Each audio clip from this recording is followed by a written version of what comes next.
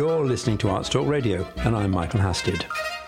We bring you interviews as well as news relating to all aspects of the arts in Holland, which are either in English or where language is no problem. We concentrate on events in Amsterdam, The Hague, Rotterdam and the surrounding areas.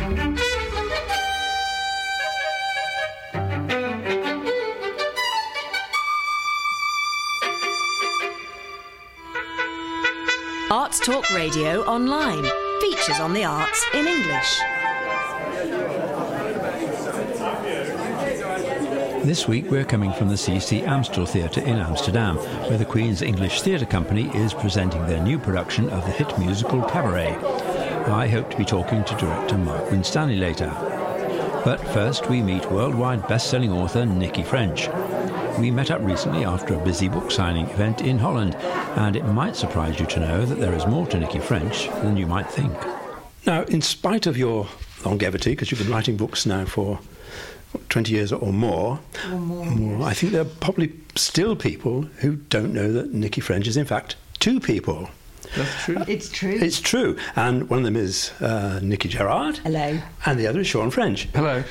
And you're the sort of Lennon McCartney of modern fiction. Yeah, I would say that's quite a good image, because I think the point, I'm a bit of a Beatles obsessive. So there are about two people who, alone, they would have, they would have been diminished, and there's something about when they got together, they achieved something they would never have done on their own. And I think, we've been doing it for a long time. What's so strange to us, but also satisfying, is I think writing as this strange joint person, Nikki French, I think it does allow us to write in a way that's separate from our own identity. Because it's quite normal for songwriters to write in pairs, and it's very common usually even for comedy writers to write in pairs, but for fiction it's not so common. Do you know of any others? We know of other people who write together. I don't think that we know of anyone who writes, who has no kind of boundaries between them, who write into a single voice, which is what we try and do. So it's not that Sean writes the bits that are kind of male and I write the bits that are female, or that we kind of share out research. We do everything together, and then when we write, we're trying to write into this third voice that we've created between us, the voice of Nikki French. So what actually is the process? Do you actually sit down together at the computer and work it out? No, never. So and in that way, we're very different from songwriters or kind of comedy writers. So what we do is we spend weeks and months working out what the heart of the book is, what the plot of the book is, what the characters are, just the whole. When we've planned out the book and we know we've got the same book in each other's head, then we start writing, and we never write together. It simply wouldn't work. So one of us, and we don't decide in advance, one of us will write, say, the first chapter, and then they will email it to the other, who is free to add to it, to edit it, to correct it, to erase it, to kind of make it more Nikki French, as it were, and then they will write, say, the next chapter. So we pass the book between us like that. And does it always join up properly? Do you remember there used to be, years ago, there used to be these twins in America, primitive painters, and they used to paint horses, and one used to paint the front end and the other used to paint the back end, and they always used to join up. Does yours always join up? Well, the whole thing about our collaboration is, for a start, we get all the ideas, we get them together, and we do the research together. So, and we start writing when we're really sure that we as Nikki said, that we have the same book in our heads. And then again, we're constantly. I think for a start, we both write. Nikki and I, when we write on our own, have separate styles, but when we write together, we write as this other. We suddenly become this other writer, and then also we're constantly editing each other, and we're discussing it all the way through, and then when we're finished, each of us goes through and changes it. So it really does. It's like the stew we create, and also we're both writing in that voice. So I think there aren't joins there. It's a bit like as if we cooked some huge casserole and together, and someone said, did you cook that carrot? It's by that time it's all just a melange. It always works. You never have problems. Well, so does it always work? Of course it doesn't always work, and which is why we edit each other and change each other, and then when we go through the editing again, we re-edit each other and ourselves. So But I think what does work is that mysterious thing of writing in a different voice. So when Sean was saying we write as Nikki French, it's absolutely true. And it's quite kind of uncanny to us, because it's not that I sit down and think, okay, now I've got to kind of put myself into the kind of Nikki French voice, but it's what has happened over the years of writing together. We have made this kind of third imagination, if you want, the imagination that we kind of created between the two of us. And then when we're writing, we're both writing for ourselves, but to each other as well. Was it an arbitrary decision to create Nikki French, or was it sort of an accident where your work merged? When we first met, we were both writers and journalists, and everything we read, we passed to each other, and everything we wrote, we were each other's first reader. And we had a conversation about how was it possible for two people to create a single voice? You know, the kind of voice that some novels you feel speaking to you, so that relationship between the reader and the writer. Would it be possible? And we said that one day, when we had more time, when our children were older, when we were less chaotic, we would try that as a kind of experiment. And then very quickly we came across the idea that became our first novel, The Memory Game, about the controversy over recovered or false memory. And we read about it and we thought that is such a good new idea for a kind of thriller that if we don't do it now, someone else will do it. So it was like a kind of rocket for us, that kind of sense that it was an idea waiting to be seized. But we didn't do it thinking we're going to write and call ourselves Nikki French and be published and write 22 more books under the name of Nikki French. It wasn't a career plan. It was more like a kind of adventure that we were having, a kind of mad adventure, because we had tiny children and no time, and we lived in kind of, you know, we were anxious about money, and we were kind of in some kind of, you know, mayhem, our life. But it was just something that we did together just to see if we could do it together. And you haven't looked back since. We've looked back lots of times. You know, people think, oh, we must be this mature couple and it's all easy. I mean, writing fiction is hard, and writing together is much harder and more messy, because it's for a start, it just takes twice as long, I think. Not that it doesn't take twice, but it's not quicker. You know. And possibly more difficult because you're married. It's like sort of teaching your wife to drive, I think, a little. Well, Nikki, what would you say? Was it like teaching my wife to drive? Hang on a minute. This is not...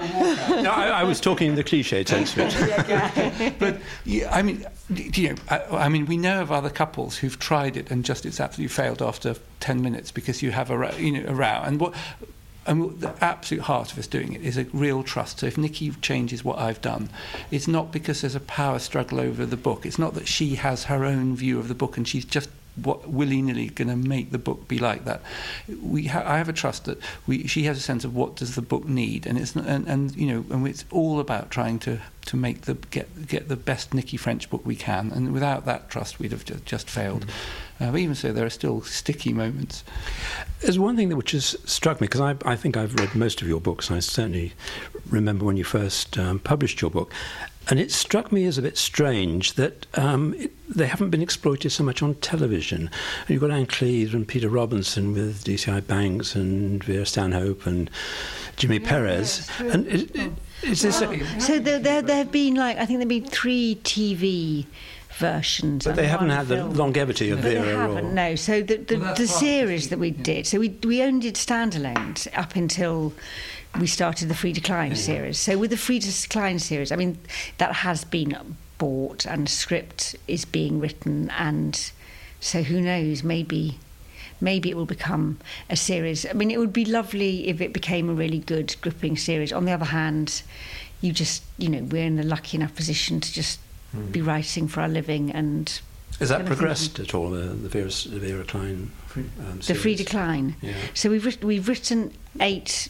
Right. It was always as an adaptation. Yes. Yeah. Well, I mean, the one thing if you've had any dealings with the film world, books are always being optioned, and it's very easy to option a book. And so as soon as we wrote the first Frida Klein book, it was optioned, and ever since there've been scripts written and sort of and it's almost been done. But it's all a matter, it's completely unpredictable. So we'd be very happy if a good version of it was made, but we're not sitting here holding our breath waiting for it to happen. I think it strikes me as strange that it's not. Yes, we thought it would be good, but us sitting thinking about it doesn't make it happen. And in a way, also, we could, if we could have devoted much more energy if we wanted to, going around banging on doors, getting it made. But we've already had other of our books adapted for TV, and that's fine, and we enjoy it when it happens.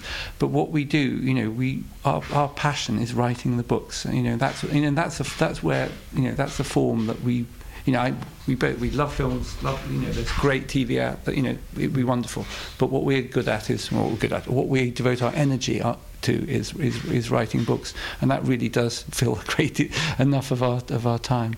Okay, well, thank you very much for that. That was Nicky French in the person of Nicky Gerard and Sean French. Thank you very much for talking to Arts Talk. It was a pleasure. Great pleasure. Thank you for having us. Arts Talk Radio Online. Features on the arts in English. We are in Amsterdam at the CC Amstel Theatre to see Cabaret by the Queen's English Theatre Company, and I've arranged to meet the director, if I can find him. I'm with Mark Winstanley, who is the director of Cabaret. Now, this is as usual, not your usual production. So how's this done? Well, we haven't done a lot of musicals, it's true. But this is a musical that I've been wanting to direct for over 40 years. I saw it when I was only 16, and it made a really... God, that must be 20 years ago. Yeah, thank you. That's very kind of you. But it is indeed more than 40 years ago. And I wasn't in it. I just operated the follow spot. But it really moved me, and it really helped me understand what the Second World War had been about on a more personal level. It personalised the story of the Second World War and the discrimination against the Jews, and it just really stuck with me. And I loved musicals anyway, but then because of that, I really thought, this is a musical that I've got to do, and it's taken me this amount of time to get the rights to be able to do it, because it's hard to get the rights to do Cabaret. I can imagine. Especially because it's on in London at the moment, and it's a big hit in London, so we're very lucky. But it's not just a musical, is it? It's gone through several incarnations. It has, and this is a new incarnation of it as well, which won't surprise you, knowing that we always try to give a new twist on everything that we do at QETC. But I think yours is sort of broader and bigger and camper. Well, I wouldn't necessarily say that, but what I wanted to do was I always felt that the character of Cliff, who's based on Christopher Isherwood, is somewhat sidelined. And, of course, what happened in the 1960s, they could not have an openly homosexual leading man. It was shocking enough that they had a leading woman who had an abortion. So the character got very, very pared down and made into a one-dimensional character. And I always thought that was wrong, and we needed to put back certain elements of that character for him to be a fully fleshed person. And I felt it's his story. Let's tell it as his story and not just a story of Sally and the MC, even though they're very glitzy, exciting characters. Are you using the actual book from the musical? No, the book word for word. Pretty much. We've maybe trimmed a little bit here and there just for pace, but no, it's pretty much verbatim of the script. What I would say is that, as always, I give people more the visuals. So if some things are referred to, I then think, how do we see that happen? You can then create a moment where that actually happens, and that we have done. But it is camp. Yeah, I suppose. Well, it's a journey, Cabaret, because we know where it's heading. So there's only a certain amount of campery can be in it for a certain amount of time, but the costumes are quite camp and elaborate. The costumes are a kind of mixture of being revealing. It is a Kit Kat club after all. It is a sexy, kind of club where people pick up one another. Telephones on the table was the original idea, and that we've kept. But I would say what we have tried to do is recreate the fact that the boys that Christopher Isherwood went and fell in love with were working class boys. So our Kit Kat boys are not so glam and not so camp. They're more working class, I would say. But there, as you say, there is a serious message behind all this. Oh my God, it's a very, very serious musical, and as musicals go, it's probably one of the first, if not the first musical with a very, very serious message. And to that extent, it was probably very hard to get it produced, because in '66 we were still coming out of, the Rodgers and Hammerstein world of musical comedy and a ballet after the interval and all sorts of, hard and fast rules. It was very much a groundbreaking musical, and it still is. It doesn't wane, in my opinion. It's never gone away. It never goes away. It will, in my opinion, always be revived, and it will always remain an important musical.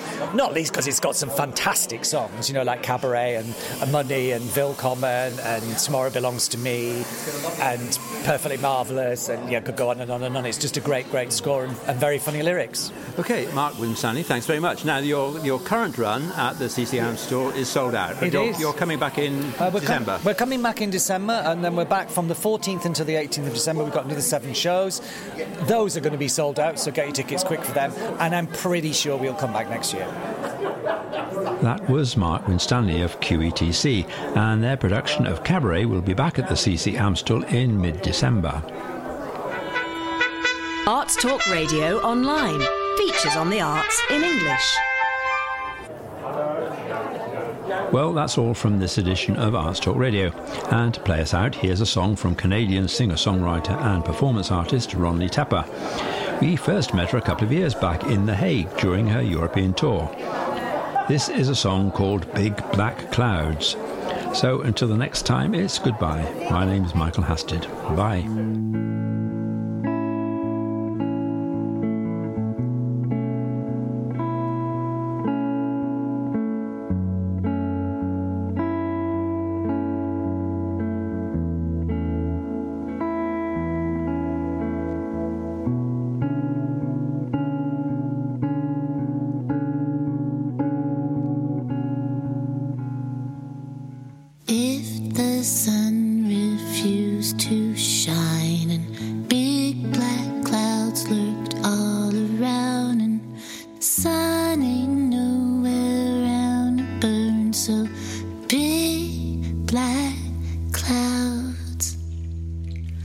Wash away.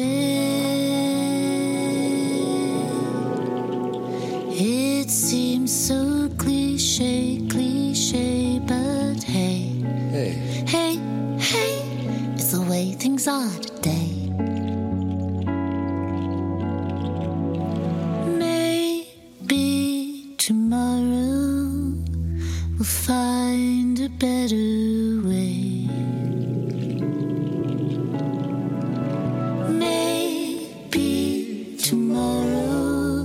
Will bring a brighter day.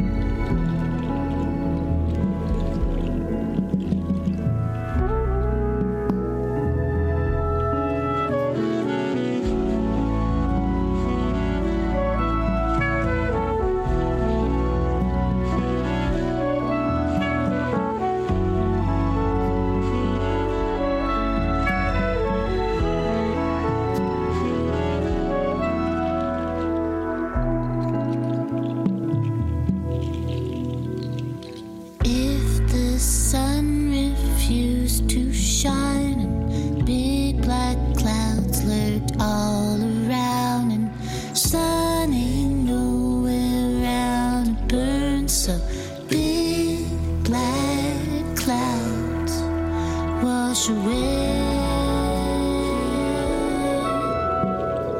Maybe tomorrow we'll find a better way. Maybe tomorrow will bring a bright